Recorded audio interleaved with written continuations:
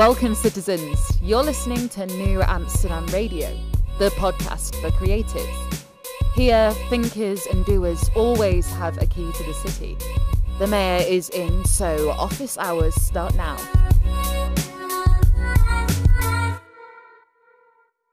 New Amsterdam Radio, the podcast for thinkers, doers, and creatives starts now. Flippo Voice, the mayor in the mayor's office, hanging out. Currently, it's after sundown. It's the dog days of summer, and you're seeing a little bit of the inklings of fall with the sun setting a little earlier than you remember it. It's so crazy that we're almost done with 2021. I felt like it came faster than 2020. Maybe then again, 2020 was the fastest, slowest year ever. How's everyone doing? You guys are working on creative projects? I know I am. I just released my new book, Graduation Day. It's a memoir that goes into the life lessons I learned as an adult. Graduation Day is available on Amazon in paperback and in ebook versions. Make sure you check it out under Flippo Voice or F Flippo Voice. The name of the book is Graduation Day. So I got that off my plate. And of course, we have to keep doing more projects, more cool things, more stuff.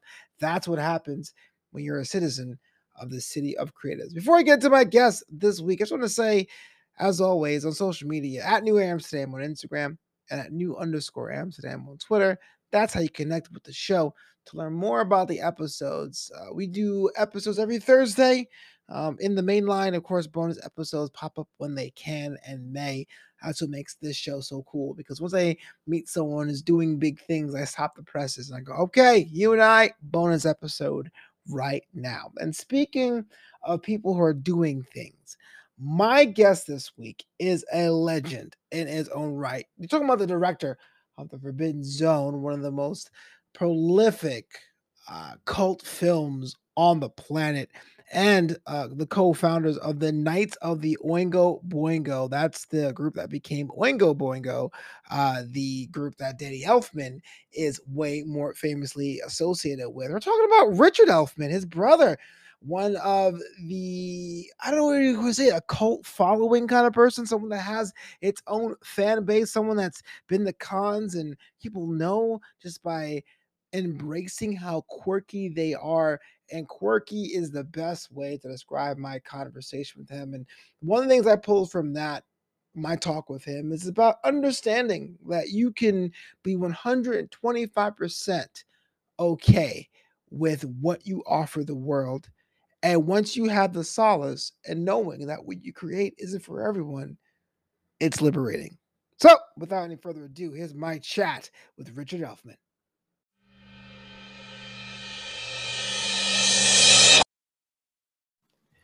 Welcome back to New Amsterdam Radio, the podcast for creatives. It is I, Flippo Voice, the mayor, in the mayor's office in a sweltering 91 degrees, as it says in my apartment here, because I don't have air conditioning, but it's not about that. It's about being with people who make things happen on their own heat maps. I want to introduce you to one of the most prolific filmmakers I had a chance of interviewing. So great.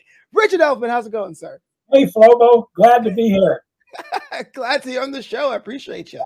What part of town are you in right now? I'm in Culver City, which isn't that bad as far as the weather, but my apartment, it's like against the wind. So it never comes in the house at all. So it just bakes. I'm under the Hollywood sign. Oh, okay. Well, I mean, you got some breezes out there. At night. Is the Hollywood sign intimidating? Is it kind of like, oh, Hollywood? Or is it kind of like, sweet, Hollywood? 3 or 4 times in projects. I have to ask. I haven't jumped off it yet. Oh, okay, that's a good sign. If you haven't committed suicide, the sign, you're missing out. Yeah, and you've been in LA, I guess, your entire life. I guess. I mean, that's kind of a dumb question because you are LA original. Bay Area and lived in Europe.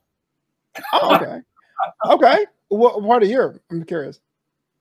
Well, I was, I was in the Bay Area, late 60s, then in France, early 70s.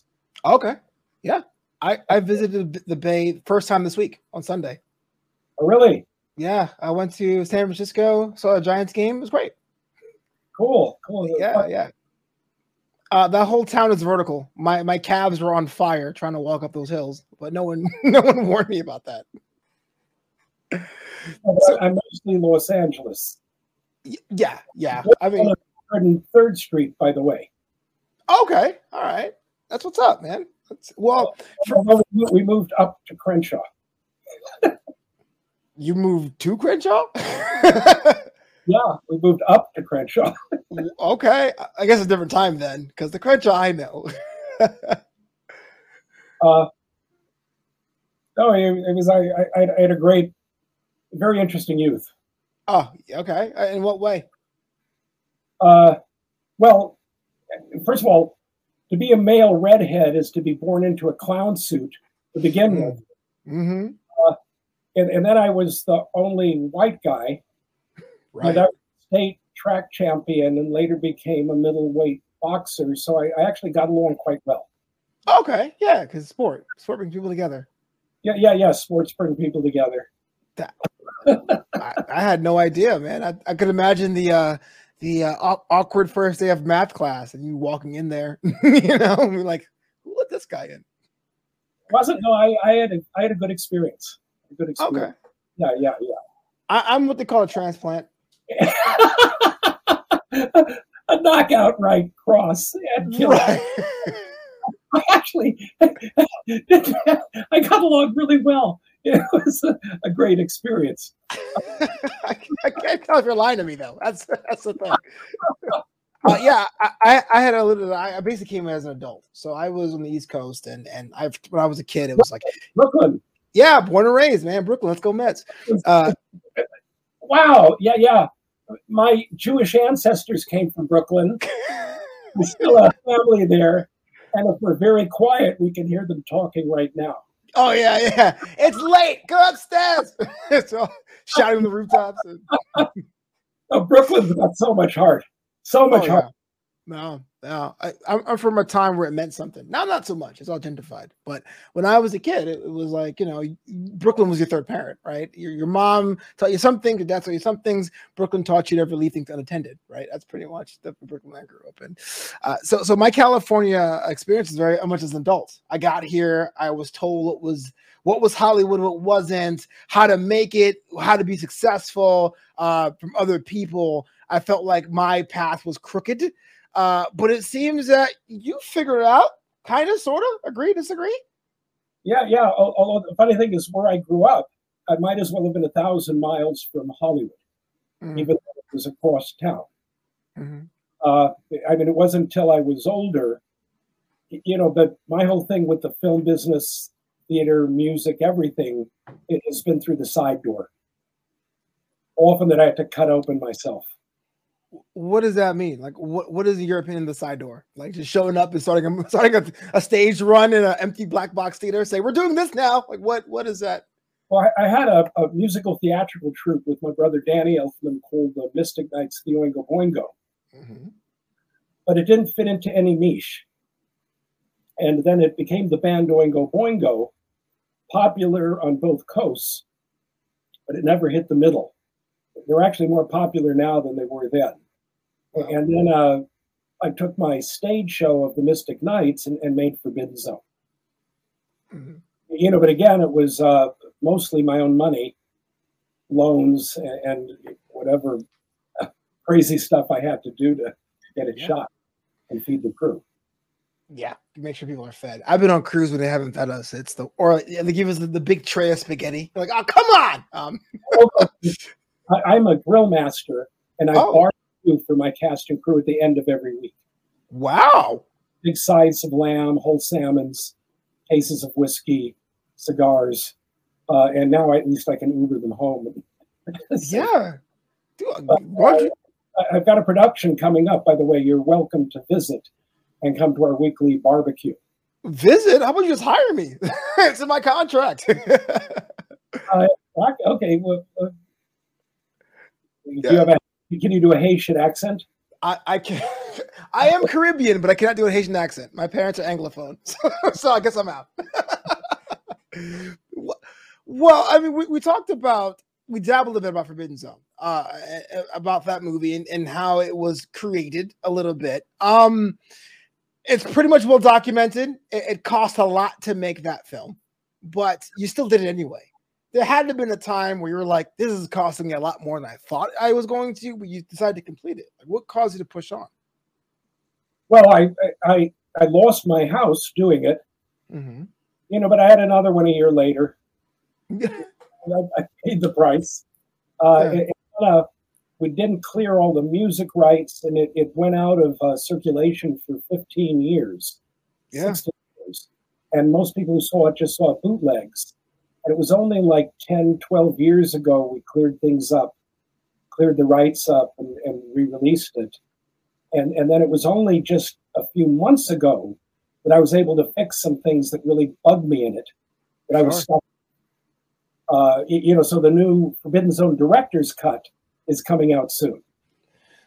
So those 10 years when the movie was pretty much in obscurity, and you had the wake of the damage of this film, but nothing to show for it. Like, psychologically, how was that? Be like, no, I made a movie. Where is it? Well, you can't see it because, like, what was that going through your mind and your family's mind?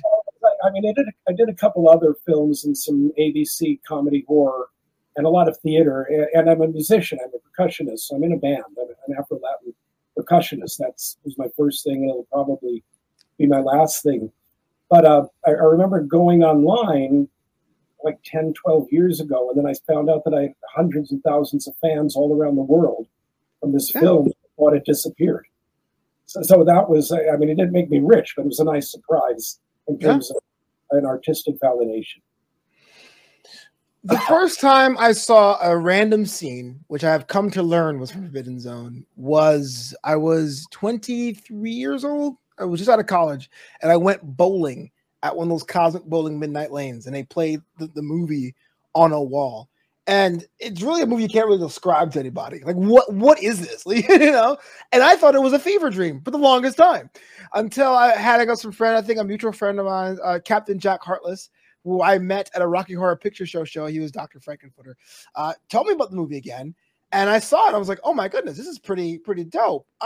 When we make stuff, when we create things, was your original reaction from the audience what you're expecting, or were they kind of like, I'm not really feeling this, or what was the intent here? What was the audiences at first? Well, it was the audiences loved it. Critics attacked it. It wasn't politically correct. I had lost control before I really got to finish it. So in a sense, I only finished it 3 months ago. Which is that they say films are abandoned, they aren't finished, because you can always change something. Right. The time I had done my first test screening, I had lost my house, lost control of the film. There were things I wanted to change and I couldn't, but it still worked for audiences. And then lately, these last 10 years, like Rocky Horror Troops have been doing it on Friday nights. You know, and I get a lot of validation, and I'm planning Forbidden Zone 2. Although I have another film called Bloody Bridget, that I'm starting in a month. And I just did a film called Aliens, Clowns, and Geeks. My brother Danny Elfman and our friend Ego Plum did an amazing, we're talking 76 minutes of music in an 86-minute film. That's coming out in a few months.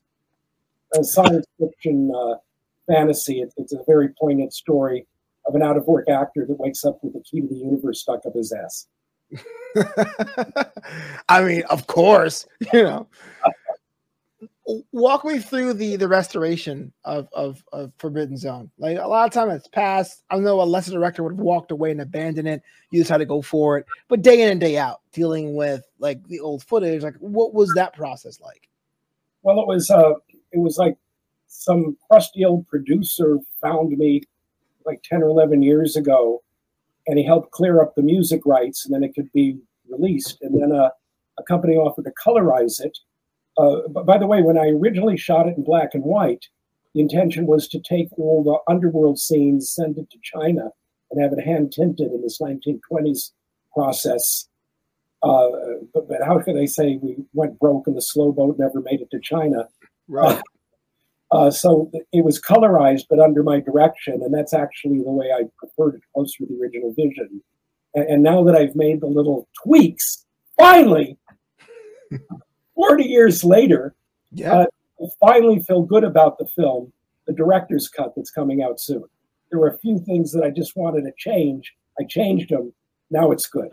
Fantastic. I mean, not many people get the chance to do that. I went to film school. That's what got me to California is I applied to film school. I went to Chapman in Orange County for a couple of years. And there's plenty of films that I made that I just never got the chance to fix or finish because they had to be done. Over whiskey flew up. Yeah. What's up? We have to see them over whiskey. Oh yeah, exactly. We're gonna sit there and go through them and go, oh, what were you thinking? There's like a crazy thing. Okay, so there's this cannabis company called Moxie. They distribute high-end cannabis. Yeah, it's really my thing, but I'm open to everything. So they've been sponsoring a drive-in double bill of Forbidden Zone Director's Cut and my new film Aliens, Clowns, and Geeks, where they provide the product at the screenings. Oh wow, yeah. We're doing one in LA next month. I'll let you know. Oh, please let me know if I got my band Mambo Diabolico is going to play there. I saw the clip that you had with Anastasia that's going to be part of the film. I'm so excited, man. Yeah, it's fun. See, the thing about fun is, and maybe you can help me out with this, because I feel like for creators, there's a lot of work to be had and a lot of downtime to be had. But I feel like we have fun differently than other people. Is that a true statement, or am I just off my rocker? I don't know. I'm a man that's had too much fun this lifetime. Now I'm yeah. What do you do for fun? Well, I mean, along with family, I've got like sons and grandsons and a beautiful young daughter. I like to cook and entertain for friends, and I like to put on live shows.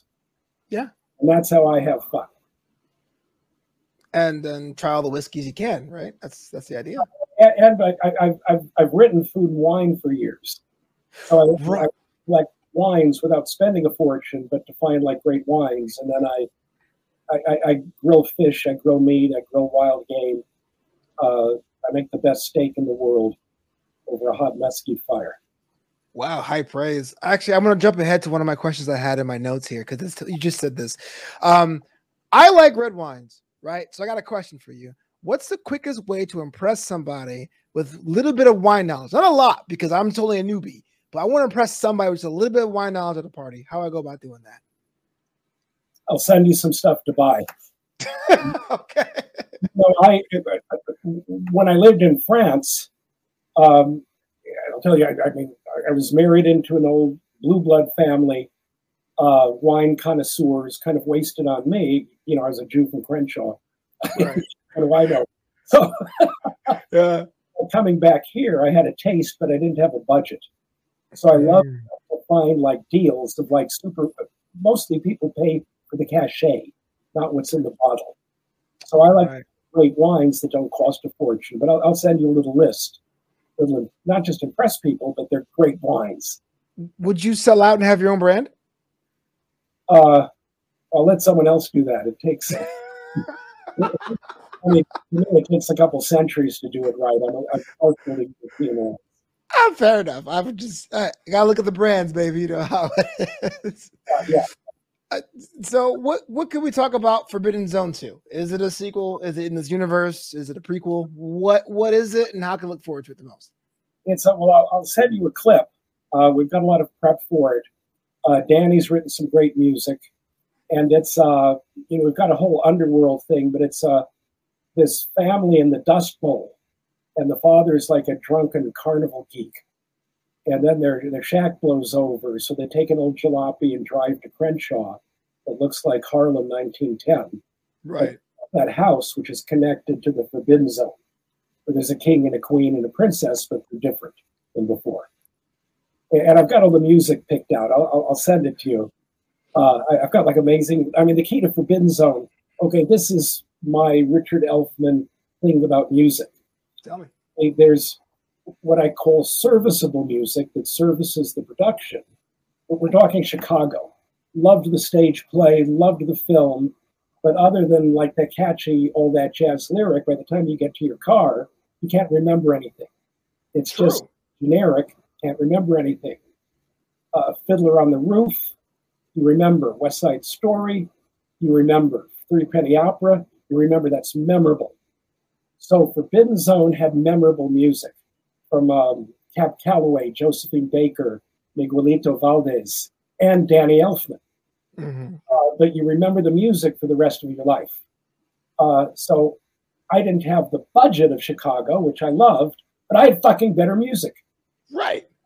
And Forbidden Zone 2 has got the same thing, but a little bigger budget with green screen and the new cameras. I can do much more. But it's got memorable music. It's got memorable music, not serviceable music. You take it for life. So what came first, the music, story, or plot? Both. Music inspires me. Okay. I'm a musical. I was a musician first and a musician last. Right. Yeah. And I'm lucky that my fucking little brother's Mozart. I mean, he's up there, man. I mean, Spider Pig was her favorite. Was a good break. Right. Buddy Ego Plum, who leads my band and works with Danny, also a top composer in Hollywood. The two of them work together on my scores. How's the relationship? Is it professional? Are you still bros? Or is it kind of like a call you when I need you? Like, what's the vibe? See each other every week. I cook. Oh, that's cute. Yeah. Oh no, we're very close. Yeah, my brother and I see him like once every 3 months. You know? Back east. He's back east. We did the FaceTime thing. You know. Okay. Yeah. So I'm blessed with a good family. Yeah, absolutely. And a lot of people got to see the family, the Comic-Con circuit. You see out there before the pandemic, obviously. The days of yore before COVID-19. Were you a fan of the Comic-Con thing? Is it kind of too much sometimes? Early days, and then it got so big and so commercial. Yeah. That I'll go there, but it's kind of work. Right. Everything is just so packed. It's impossible to get a room. It's impossible to park. I don't have the fun that I had in the early days. Yeah, yeah. So when you interact with fans, it's like what, meet and greets then, or screenings? I'll sit in a little chair in the B section. What's the craziest thing a fan has ever done for you? But besides, like, I don't know, something weird. That's something I can't do. Okay. Was the second weirdest thing? What's the third? What's the crazy you could say on air? I totally got it. Happily married, Matt Lobo. Oh, okay. Say no more, fam. Zip. I live in the present, not the past. You're gonna be canceled. Do you consider yourself a success, my friend? I feel blessed. I mean, I've taken my share of knocks, lost my house. Okay, 2 art-related felonies, charged, not convicted. Feeding the crew. One time, I'm a writer. I once had a fight with a publisher. I printed the thing much more salty, and then stole 50,000 magazines out of a warehouse and had my article inserted, and then taken to newsstands. That's funny, actually. Press documented with the understanding they wouldn't print it till the charges were dropped. But I've had too much fun. That was really grand theft. I don't know. I would have said not guilty personally. I'm like, that's fine. Yeah. Had too much fun. I mean, right now I'm walking straight and narrow, kind of making up for lost time because I got kind of a dozen films I want to do. Don't need the extra aggravation.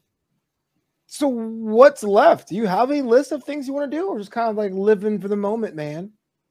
I've got a dozen films that I intend to do.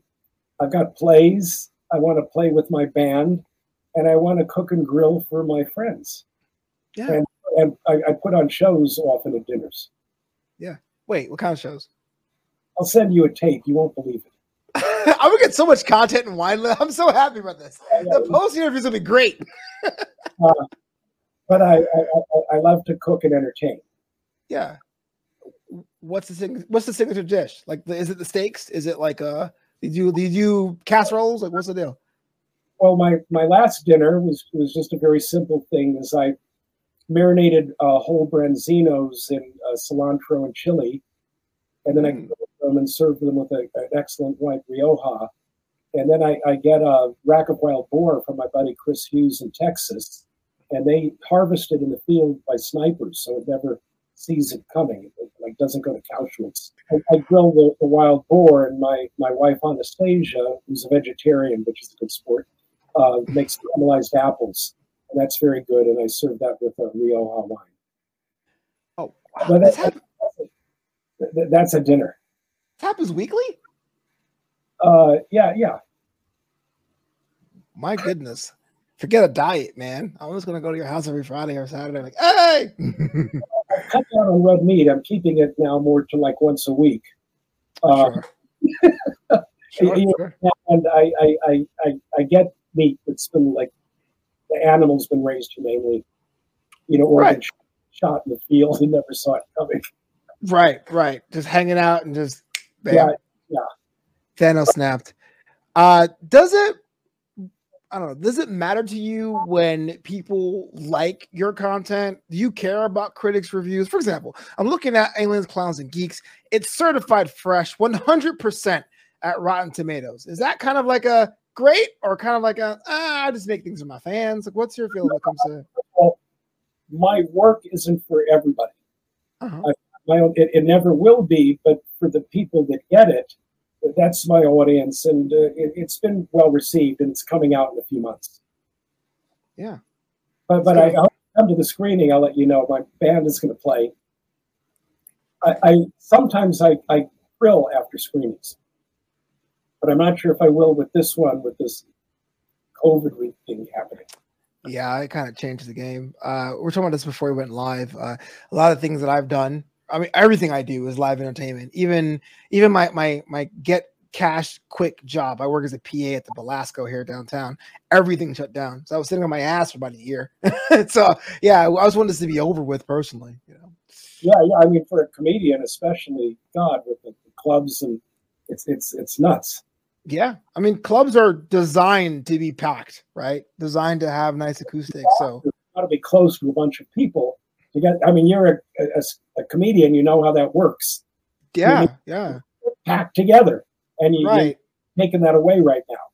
And there's been lots of virtual shows. I did one to try it. Wasn't for me. You got a whole rhythm with your laughter that you create. So there's that, and I'm not denying that. Like, but there's one thing between bombing in front of real people and then killing, but seeing a whole screen of cameras off and microphones muted. Like, you don't even know if you're killing. You're just like, hello, anyone? Yeah. Not the same. Not the same at all. But what about you? Have you navigated the pandemic virtually? How's that worked out for you? Well, I've been pretty locked. I was pretty locked in. I mean, now I'm double vaxxed. We go out with masks a bit. But I've got a lovely wife, a lovely daughter, and then my family, and then friends over on the weekend, just a couple, not anything big. Yeah.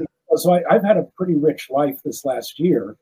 I mean, the only thing is I would have started shooting my new film, Bloody Bridget, earlier, but now we're holding off another few months before we start shooting. And that one is horror, I assume? Yeah, that's it's like a voodoo vampire film. In a nutshell, like if you look at, it's going to be very Afro percussion driven. But there's in Haiti, there's a deity, Baron Samedi. Mm-hmm. Top hat, skull makeup, cigar, rum. He's like the deity of God and death. And his wife is a red-haired Irish woman named Brigid, Saint Bridget, a Celtic goddess from Ireland with red hair. Yeah. And just like the Rastafarians kind of appropriated Haile Selassie from Ethiopia and deified him, in Haiti, they've deified Saint Bridget as Baron Samedi's wife. So anyway, his wife disappears, and he mistakes her for a red-haired burlesque dancer in Van Nuys. Oh man, what a step down. And she's horribly oppressed. Yeah. And so when he's got her in the underworld, he turns her into a Valentine vampire. And she says, "What's that?" "Well, you shall see." She doesn't need to just suck blood. That only whets her appetite. She has to eat the beating hearts of her victims. So yeah, we're going to have some blood in this one. So is it a process like the blood comes out, then the heart, or the heart has to be first? Is that too much? Is that too much of a spoiler? Takes the heart.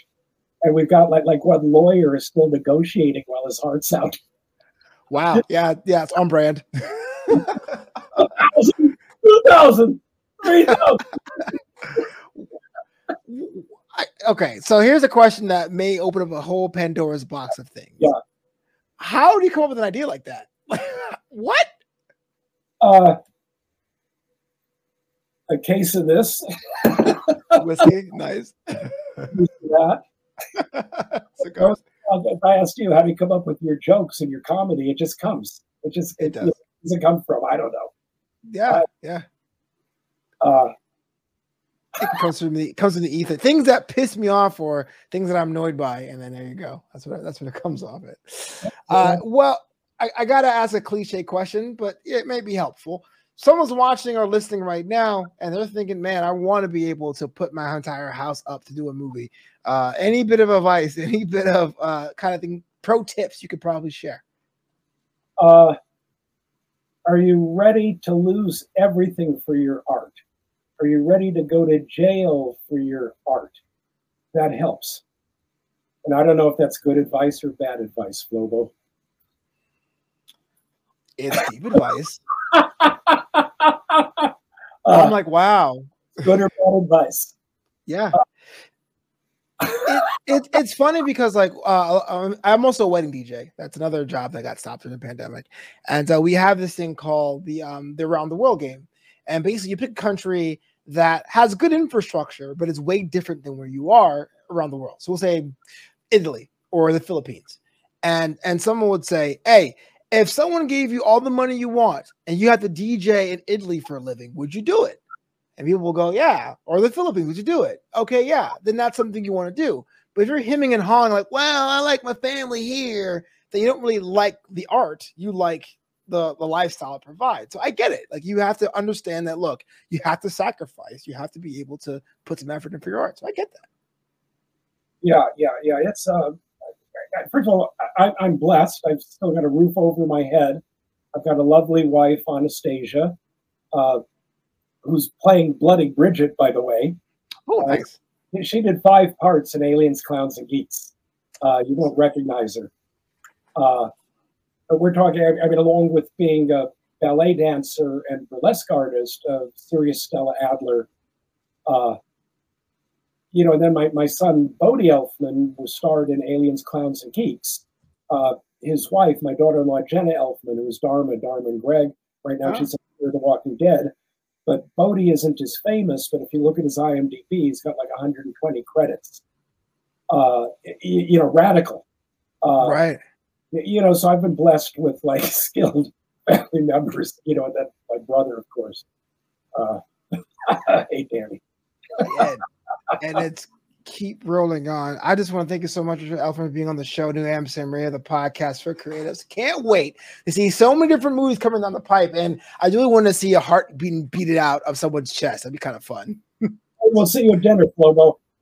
Yeah, we should make it happen. I like my steak. I'm a prime rib guy. I can settle for a porterhouse. We'll make it happen. I like your steak. I like it medium. Medium rare, medium. Okay, that's good. Yeah. Thank you. Yeah, thank you. And I want to come when it's released. Forbidden Zone 2 or Bloody Bridget. I want you to come back. I want to hear more about it. I want to see what the next steps are. You've got it.